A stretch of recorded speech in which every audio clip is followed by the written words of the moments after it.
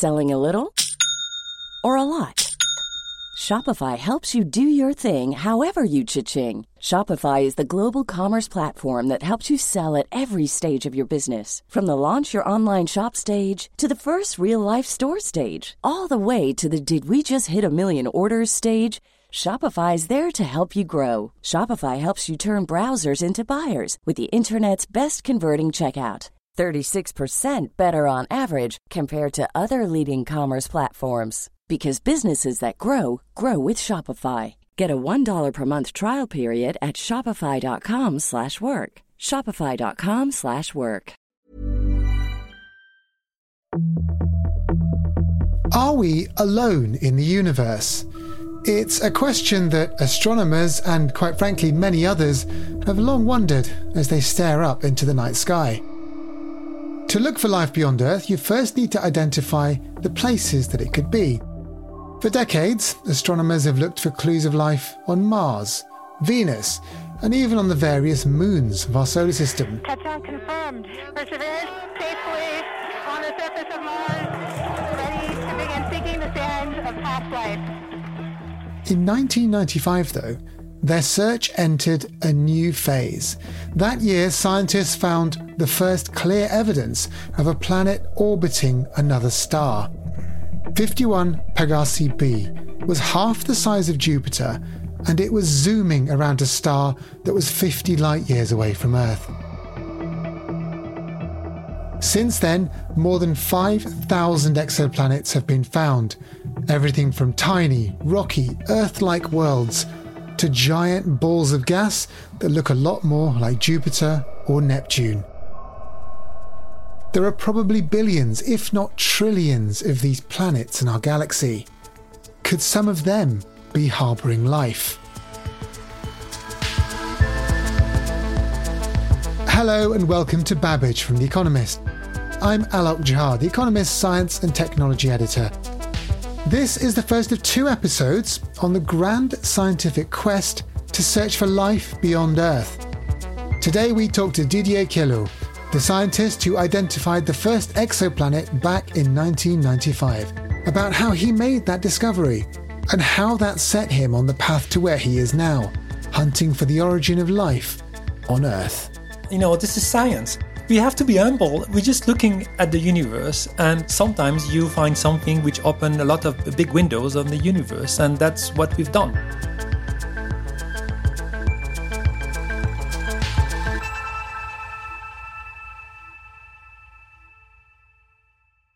When Didier Queloz was a PhD student at the University of Geneva, he worked under the supervision of the astrophysicist Michel Mayor.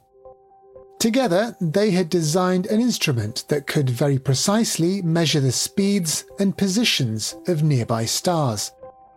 Didier was watching how a star called 51 Pegasi was moving and wobbling around when he found evidence that it had an orbiting planet. The first known planet beyond our solar system. It was an important moment in the history of astronomy. The Royal Swedish Academy of Sciences has today decided to award the 2019 Nobel Prize in Physics with one half to James Peebles for theoretical discoveries in physical cosmology, and the other half jointly to Michel Mayor and Didier Queloz for the discovery of an exoplanet orbiting a solar-type star. Today, Didier leads the Centre for the Origin and Prevalence of Life at ETH Zurich, a Swiss university. He's also the co-director of the Leverhulme Centre for Life in the Universe at the University of Cambridge. In my conversation with Didier, we began by talking about the astonishing work he did right at the start of his career. So it looked like an accident, but it's not actually. And for my supervisor, he decided that was a good time for him to finally have a sabbatical time. So he took a sabbatical, he went in 94, went to Hawaii and told me, here's the key of the equipment, have fun with the machine, start the program. And for me, it was fun because it was the end of my PhD. So I was quite happy and I went there and I started observing, let's say, a dozen of stars. You observe the star, you record the speed, you take a note of the speed, And the day after, 2 days after, we observe the star again. And what you expect is essentially nothing except they're the same value. And you use these two values and they give you the value, the mean value that you want to record. And then you do that the month after, and then 2 months later, and 3 months later. And you expect to see a tiny change with the time. Well, it's not at all what I saw. I started observing that stars, and then 3 days later, I reobserve it, and then I saw a completely different value. And I say, oh my God, what's going on? Maybe I made a mistake. I didn't observe the right stars. Can happen, And then I reobserve it again, and then the value was completely different. It was not even similar to the first one or the second one. It's completely different. And I say, what the hell is going on? And that time, I start really to panic because it was not at all what you expect with a machine that you have built to be extremely accurate and to produce exactly the same value every time. And it was the case for most of the stars, but not that one. So what did you initially think was going on? I thought there were a bug somewhere in the software. I had the wrong coordinate or anything really wrong in the stars. And I get really hooked by this. And I really wanted to understand what was going on. And then at some time in my mind, I realized that there may be a good reason why there is such a change. Maybe there's a planet orbiting that star. And then the consequence was huge because given the kind of rate of change that I would see and the speed of this change from one couple of nights to another, the consequence is that planet should be very close to the star. And this kind of system doesn't exist. But in my mind, I was young and naive and fresh. I say, why not? Maybe this is what I found. Maybe I found a planet orbiting a star. Let's keep measuring and making sure I really understand the stuff. And I really got obsessed until I was able to predict the motion of the star. Until the point, eventually, when I got the solutions. And I was very proud of that, very excited. I say, okay, no, I understand what happened with that star. I think I found a planet. I will communicate that to my professor. I didn't say anything until then because I was so embarrassed. And then I sent a fax to Michel at that time. I said, Michel, I think I found a planet. Answer from Michel, yeah, maybe, let's see. Anyway, I'm coming back and in a couple of weeks. It was the end of his sabbatical. And he didn't believe me, actually. But it was nice. The story you've told there is quite interesting because what you discovered, what we know now, of course, is that 51 Pegasi b is a planet that's enormous. It's half the size of Jupiter in terms of its radius. And it tears around its star every 4 or 5 days. It absolutely moves so quickly. And it's, of course, nothing like we've seen in the solar system. But since then, we've discovered thousands of exoplanets in various different ways. Did you expect that in so many decades we'd have this many confirmed exoplanets and possibly there's going to be millions and billions more in the coming years? Well, frankly, yes and no. You will see why. First, when we produced the planet, I think I was convinced that was the only way to explain the data. I was absolutely sure what I did. Well, the problem at that time is nobody believed us for a couple of years. And it's fair to say it was rough for me. And I remember a reaction from people. I say, theory doesn't predict that. It's just bullshit. Because I was fully aware how awkward was that planet was impossible according to the theory that we all had learned in the past based on the solar system that something was wrong somewhere. And I produced a picture with my PhD defense. It was an iceberg. And I say, look, I think I just found the tip of the iceberg. And because we found a planet so unusual, I would be surprised that we're not finding other, even more unusual than this one. So in a way, I was expecting the field to be filled of unusual planet. Now, to be fair, I had not expected that there would be so many, in the sense that we now know that the vast majority of the planets in the universe are different from the solar system. I don't think nobody would have seriously guessed that the solar system is not the standard scenario. I suppose when you live in the solar system and that's all you know, you assume that that's what the rest of the planetary systems are like. But I suppose what we've learned in the last few decades is that the solar system is one planetary system and there are many, many that are nothing like it at all. That must have been a surprise as we start to sort of count the number of planets we see out there and begin to understand their compositions, that when you take a census of the planets, that actually we don't have the most common type of planet in our solar system. Yeah, that's what I call the gift of nature. In a sense, the field has blossomed thanks to the fact that there is plenty of planets that are not the same as the solar system, because the planets of the solar system are very difficult to get. But a planet exactly like the Earth, that takes 1 year to orbit the star, now is failing to be detected so far. I mean, we're working hard. We're going to find them, pretty sure. There will not be zero. There must be some. But we have been lucky that there has been so many different kind of planets producing this growth of the field as we know it, and using now 25% of the James Webb Space Telescope for observation of their atmospheres. I mean, looking ahead, the number of experiments and missions and telescopes that are being built to try and look for exactly these things must be quite astonishing for you to see, given that you and your colleagues invented this field. It must be quite a moment. Yeah, well, this is science. We have to be humble. We're just looking at the universe, and sometimes you find something which opened a lot of big windows on the universe, and that's what we've done. We have started a process by finding a planet that was rather easy to detect, by the way. But all this has completely changed the perspective. So we have a complete different perspective on the solar system. And think about similar stories in the 40s when we realized that all the galaxies, they were different galaxies far apart. Think about when we realized the expansion of the universe, and think when we realized that the Earth was just a sphere and not flat. I mean, think at the moment when we had a clear insight that we would really orbit around the sun and not the sun orbiting around us. I mean, it's all part of the same mechanism. I think there is a moment when you see something, and what you see completely changing your perspective on how you understand what you are. Think about the DNA. I mean, how far it's changing completely the perspective on how life works. We did that, as many other scientists have done. So in that sense, we have been lucky that we trigger something big, but it's not a big surprise because the universe is just waiting to be detected and discovered. That's what we're doing, and we're doing very well, actually. Shifting gears slightly, I'd like to talk about your current centres that you've set up for the origins of life. How did you get interested in that topic? I mean, it's also something right at the edge of science where we don't really understand where life on Earth started from. And how does that all link to your astrophysics research? Well, 30 years ago, when we detected the first planet, as you said, it's a roasted Jupiter, essentially. It's grilled, it's very hot. But the first question we had at that time, is there life on the system? So it seems that the connection between the fact you detect planet and the potential of life or any of the system is embedded into this topic. So the idea of life on another planet, it's a very old question. And the fact we're detecting planet, it becomes a bit more acute in a sense. So this is the first reason. The second one is the technology which is studying life has tremendously changed in the last 20 years. I mean, remember when we were talking about building the first human genome, it was seen as a prowess and it would take how many people for how many years to do that? Well, right now it takes 10 minutes. You take a swab, send it into a machine. 10 minutes later, you get the full sequencing of your DNA. So the biochemistry of life on Earth has made tremendous progress. And I think we're reaching a stage when we can start asking the questions. I mean, how do you make it from first principle? Because right now, it's kind of a full developed system we have right now on Earth. It's a kind of a perfection in a way. Well, how do you start all that? How do you start with something which is incomplete and how do you work this through? That's the second thing's happening. The third one is, we have a robot right now exploring Mars, and not only exploring and digging out and collecting sample. And in 10 years, this sample would be back here. And Mars is quite fascinating because we're pretty sure that for the first billion years of Mars, it was rather similar to the first billion years of Earth.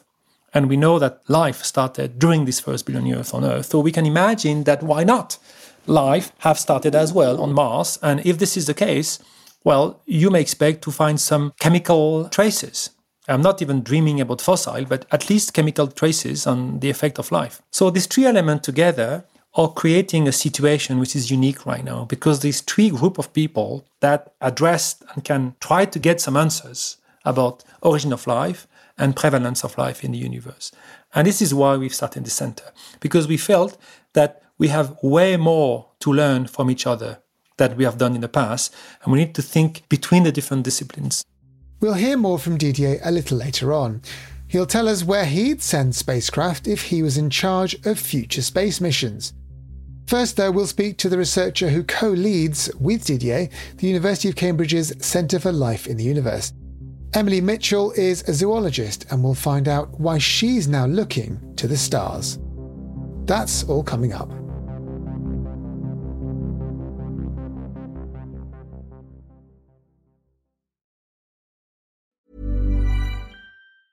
Hi, this is Matt and Sean from Two Black Guys with Good Credit. If you own or operate a business, whether it's a local operation or a global corporation, partnering with Bank of America could be your smartest move. By teaming with Bank of America, you'll enjoy exclusive digital tools, award-winning insights, and business solutions so powerful you'll make every move matter. Position your business to capitalize on opportunity in a moment's notice. Visit bankofamerica.com/banking for business to learn more. What would you like the power to do? Bank of America, N.A., copyright 2024.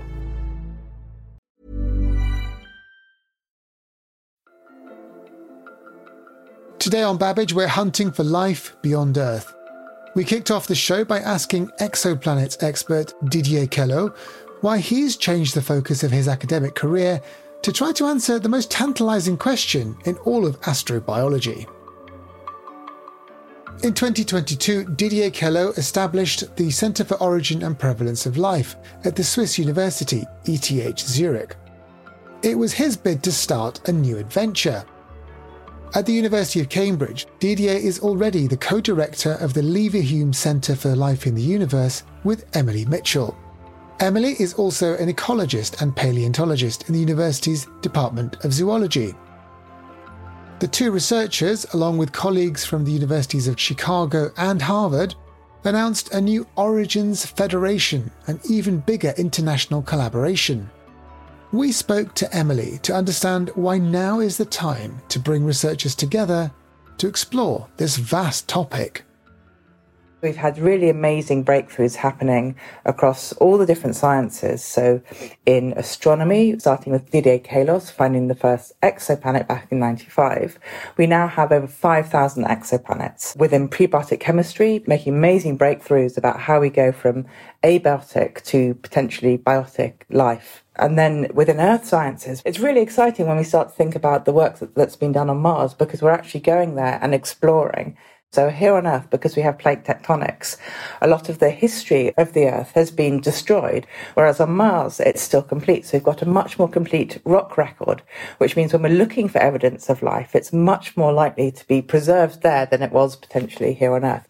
And with the tantalising possibility of evidence of life potentially being brought back from Mars in terms of samples.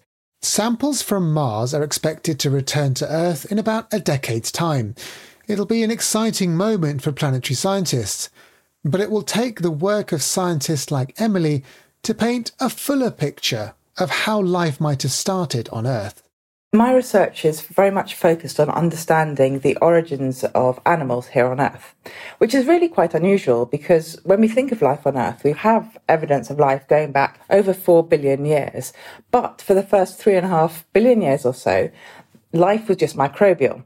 So there wasn't a huge amount going on. And then suddenly, around 600 million years ago, during the Ediacaran time period, you suddenly start to see all these complex life forms and indeed animals appear. But we don't know what's triggering this, and we don't know what's causing the animals, if anything's causing them indeed at all to evolve.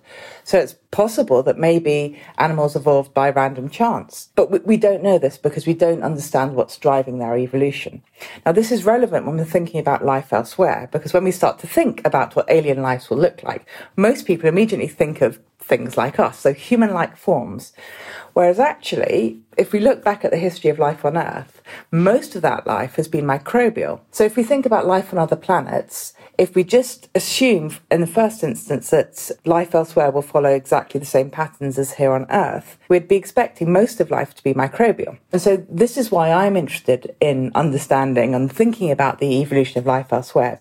I'm interested in thinking what's driving the origins of animals here on Earth and how might that translate to other planets. The collaboration of scientists from different fields, ranging from chemistry to philosophy, can lead to some interesting conversations in the lab. For example, if as a zoologist, as a paleontologist, when I'm thinking about the timeline of the history of life on Earth, I start here and now with us humans, because obviously biology, this is where we're at. And so the Earth formed about 4.5 billion years ago. But if you're an astronomer, you start with the formation point of the Earth. So you start with that being 0, and then you move forward in time. So we're currently at 4.5 billion years going forward. And so what's quite funny about that is that I had some really funny conversations very early on, talking about how animals evolved around 600 million years, which is a huge amount of time in the history of life on Earth without animals. But for astronomers, they're like, whoa, that's really quick. Like we get the Earth and then we get animals like really quickly. And it's like, no, we're just using different systems. So there is a certain amount of kind of getting used to the slightly different systems that people use. Nevertheless, The researchers are excited for what the future holds in this field. Emily, in particular, is looking forward to the search for biosignatures. These are molecules or other characteristics that many scientists think can be used as evidence for life. If we start getting a lot of different biosignatures over the next few decades, which hopefully we would, what we can then do is start using this information to actually understand how evolution works. So we know that animals have evolved here on Earth, but we also know that it took a very, very long time for that to happen. And it's not clear whether it took a long time for animals to evolve because we got quite unlucky here on Earth. And actually, if we look at other planets, we're going to find animals developing a lot quicker or evolving a lot quicker.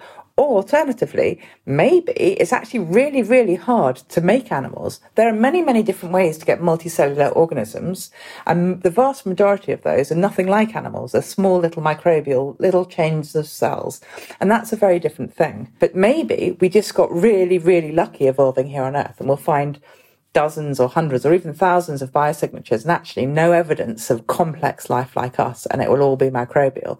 And so to me, while it is a very long-term kind of, I guess, dream to some extent, or hypothesis, the idea, the possibility that we could be finding multiple different signatures and using that information to really understand how evolution works is what's the most kind of tantalizing possibilities.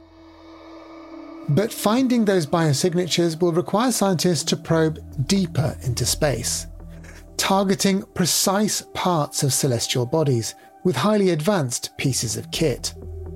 Didier Queloz, who we heard from earlier, is looking to search for life in places such as the moons of Saturn, Titan and Enceladus.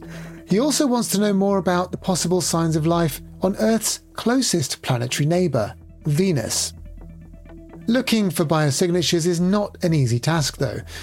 Life on Earth is based on amino acids, DNA and proteins, and all of the metabolism happens in the presence of water. But although water might be present for life elsewhere, the other building blocks could be different on another planet. With so much uncertainty, I asked Didier, how can we even define what life is? You will have as many definitions how you want to look for life. That's a challenge. You can have a functional definition, you can have a description, you can have an impact factor. I mean, what's the impact on life, on the environment? And the tree would give you a different kind of answer. Is that not a problem, though? No, it's not a problem. I think it's not because the problem is complicated. It's a problem. It's called a complicated problem. That's it. So let's go back about what you're asking. First, about the ingredients. I think you have a point by telling that there must be a connection between the ingredient and life. That's absolutely valid. But hopefully, the universe is helping you on that because we kind of know the ingredients. Your universe creates essentially hydrogen. Bit of helium, bit of lithium, nothing else. Well, with that comes time, space, the four forces, and maybe something we don't really understand, which is dark energy and dark matter. We don't know really what it is right now. But that's it, nothing else. And then, miracle. You start to have the stars, and the stars are a beautiful machine because they are making the universe way more interesting. You start producing all the chemicals. You have all the elements, and one of them are very interesting, called carbon, oxygen, nitrogen, and so on and so on and so on. Now, when you have the oxygen and the hydrogen, that comes very naturally to making water. So water is nothing special. Water, there is everywhere water in the universe. It comes for free. You point a radio telescope, you pick water. In clouds, on planets, even in stars. And water, we know it's really great as a solvent to make chemistry. So the idea you have water everywhere, carbon everywhere, all this everywhere. So there's no reason why you will not be missing some pieces. That's something that could be a bit more difficult to get if you expect to have some volcanic activities. So I would agree, then maybe you need some volcanic activities. How likely it is? Well, maybe we can find out. By looking at other planets, we may be able to find out whether they are volcanically active. That would be a very fascinating result. And that's not something that is irrelevant for the solar system. You may have seen recently, we have clear indication that Venus is volcanically active. So this idea of volcanic activity is key.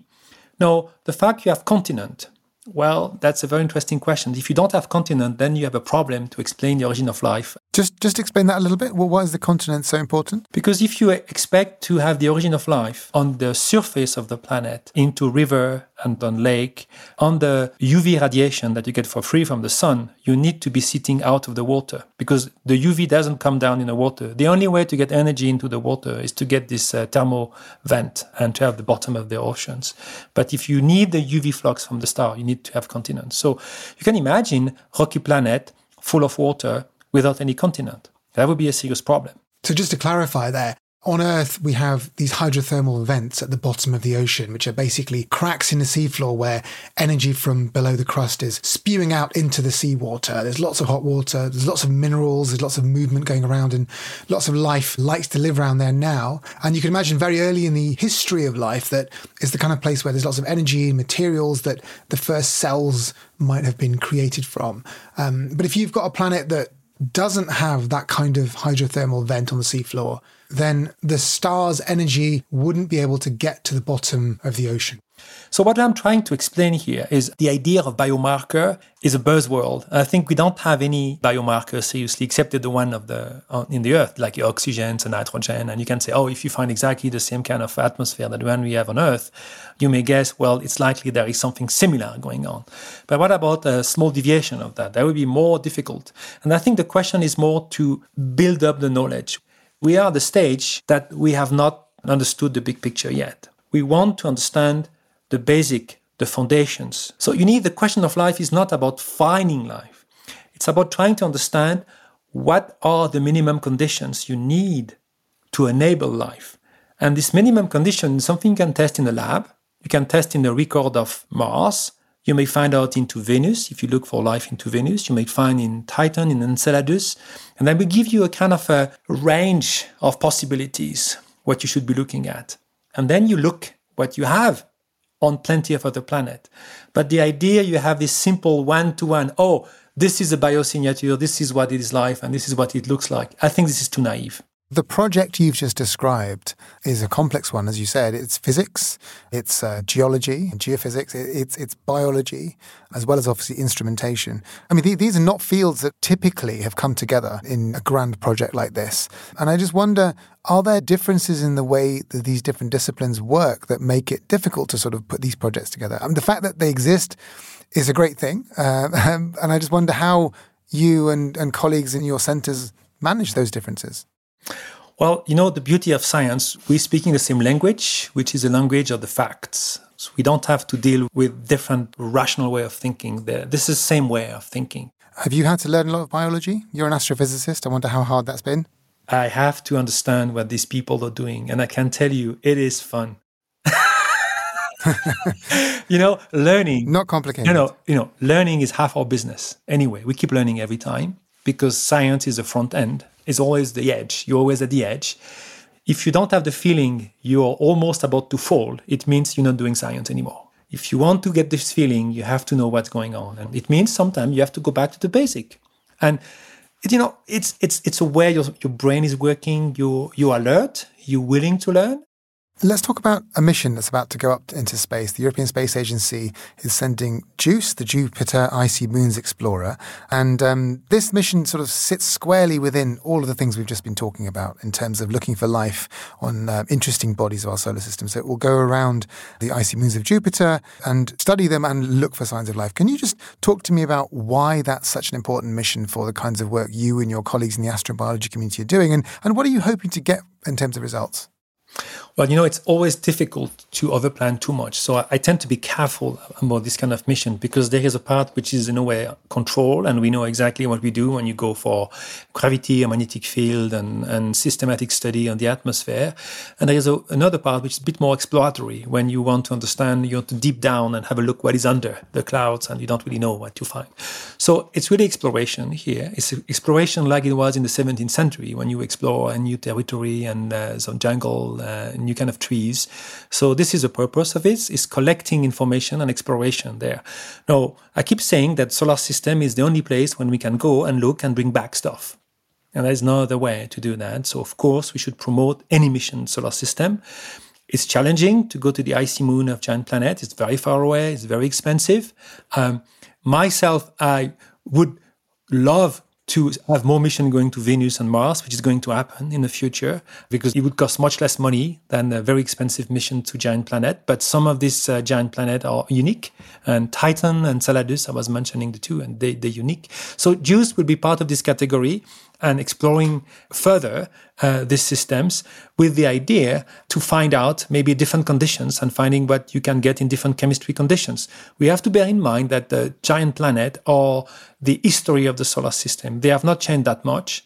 So they're storing essentially everything about the origin of the solar system. So that's why we're still interested by this big body that looks a bit dull compared to going to Venus and going to Mars. When you think about, I want to go to Mars and to find ETs there.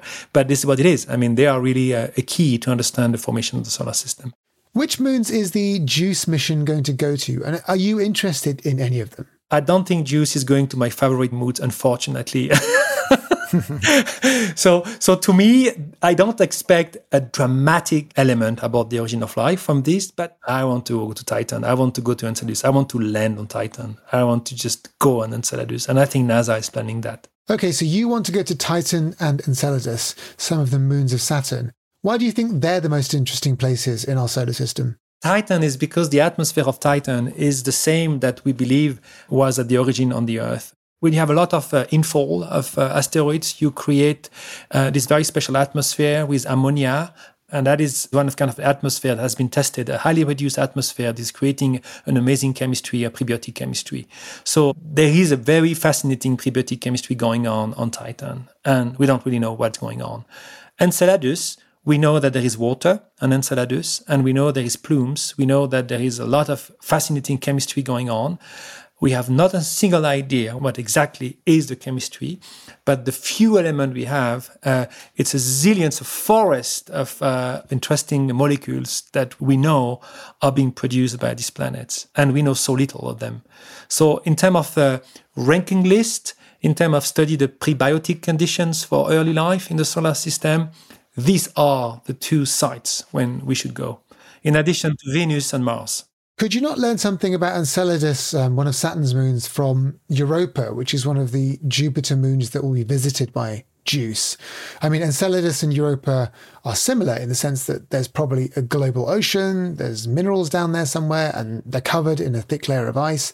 I mean, obviously they're different because they're orbiting different planets, so their radiation environments are quite different. But is there not some similarity there? Europa, the problem is that it's very strong icy core, and it's not very clear how much flow you have from the interior of the icy core, and you can pick it up. That's not very clear to me, whether you can really explore the interior of the planet. While Enceladus, we see the plumes. We just see it. It's there. It's like it's a clue. Every time it's there, and then you have a lot of stuff. Just go. That sounds very tantalizing. Europa, I don't really know. There is some people that are claiming that there are some liquid. There is some cracks, and you see sometimes some of the stuff going out of the cracks. So there's a hope that they're going to look at this and to study them. So I don't really know. My current understanding is it's not the most likely place when you have to find something interesting. But again, I would be delighted to be proven wrong here. Given what you know now and what you're learning and what your colleagues are learning in the astrobiology community, do you think that right now there is life somewhere else beyond Earth? Well, it's a very interesting question because as a physicist, the origin of life seems to be so quick and so easy in terms of ingredient you need to kickstart life. So I'm pretty confident that there should be plenty of startup of life everywhere. And when you have a rocky planet with a similar condition that we had at the origin of the solar systems. And you can imagine this is applicable to Venus and Mars as well. So this is why it's so critical to understand this planet, because that would be able to answer that questions. How likely it is to kickstart life. And I would say it's very, very likely because it started up way too early on the solar system and on the Earth. Now, the next question is when you start, does it mean you will survive and you will keep going on? And we clearly see on Mars and Venus, I don't think there is any right now. Again, I can be proven wrong, but it's not likely right now. And it's only on Earth. So the fact when you start it doesn't mean you will continue it. And then the fact that you may sustain it and to continue grow doesn't mean that you have the conditions to become visible. And we are visible. I mean, in a way, since 2 billion years, anybody looking at the Earth would see something is going on. Does it mean that this is happening everywhere? And that we can test. because we can detect the rise of oxygen at that amount on other planets. So that is testable. Now, from the rise of oxygen doesn't mean that you will produce animals, because it came very late in the story. It's only 500 million years that we have this growth of the diversity, all these animals and everything, and then dinosaurs and ourselves. So this is not sure. Maybe you need a series of events that allow you to reach this. So on one hand, I believe life is very common, and I tend to believe it's imprinted into the law of physics of the universe, like is the stars and the creation of all the atomic elements. And the fact we are there looking at the universe demonstrate that if it happened once, it has to happen at least many times. So life is imprinted into the universe. That was a very thoughtful answer, but you dodged my question. I wanted to know if you think there is life out there. Are you given a very constructive? It was the answer is yes. Okay, good. It was a yes. It was a very complete answer. It was a yes, but it depends what you think about life. Yeah, that's what Fantastic. I'm going to hold you to that. Well, it's been an absolute pleasure to talk to you. Thank you so much for your time today. And Professor Queloz, when you do win the Nobel Prize next time for discovering life elsewhere, please come back on the programme to talk to us about it more. Thank you. In just over a week, the European Space Agency's JUICE mission will launch to visit the icy moons of Jupiter. As well as providing some new images and measurements from these moons, scientists will be looking through the data for clues of life. Didier might prefer missions to other parts of the solar system, such as Venus or some of Saturn's moons, but nonetheless JUICE will provide a lot of useful data for astronomers like him.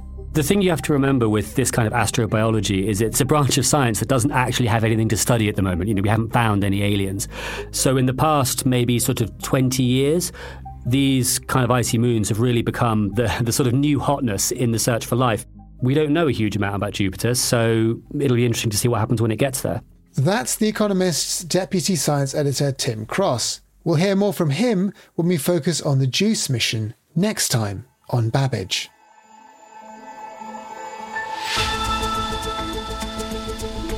Our thanks to Didier Queloz and Emily Mitchell. And thank you for listening to Babbage. Don't forget that you can get a free 30-day subscription to The Economist if you don't have one already by heading to economist.com/podcast offer. The link is in the show notes. If you're already a subscriber, thank you. That's all for this week.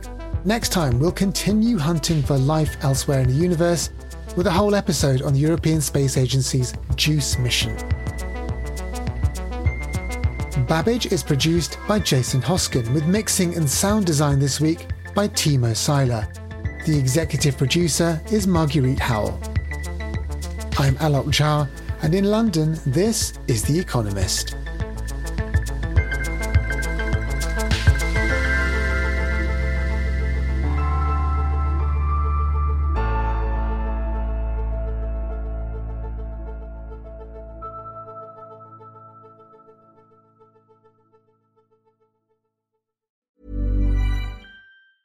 Planning for your next trip? Elevate your travel style with Quince. Quince has all the jet-setting essentials you'll want for your next getaway, like European linen, premium luggage options, buttery soft Italian leather bags, and so much more. And is all priced at 50 to 80% less than similar brands. Plus, Quince only works with factories that use safe and ethical manufacturing practices. Pack your bags with high-quality essentials you'll be wearing for vacations to come with Quince. Go to quince.com/pack for free shipping and 365-day returns.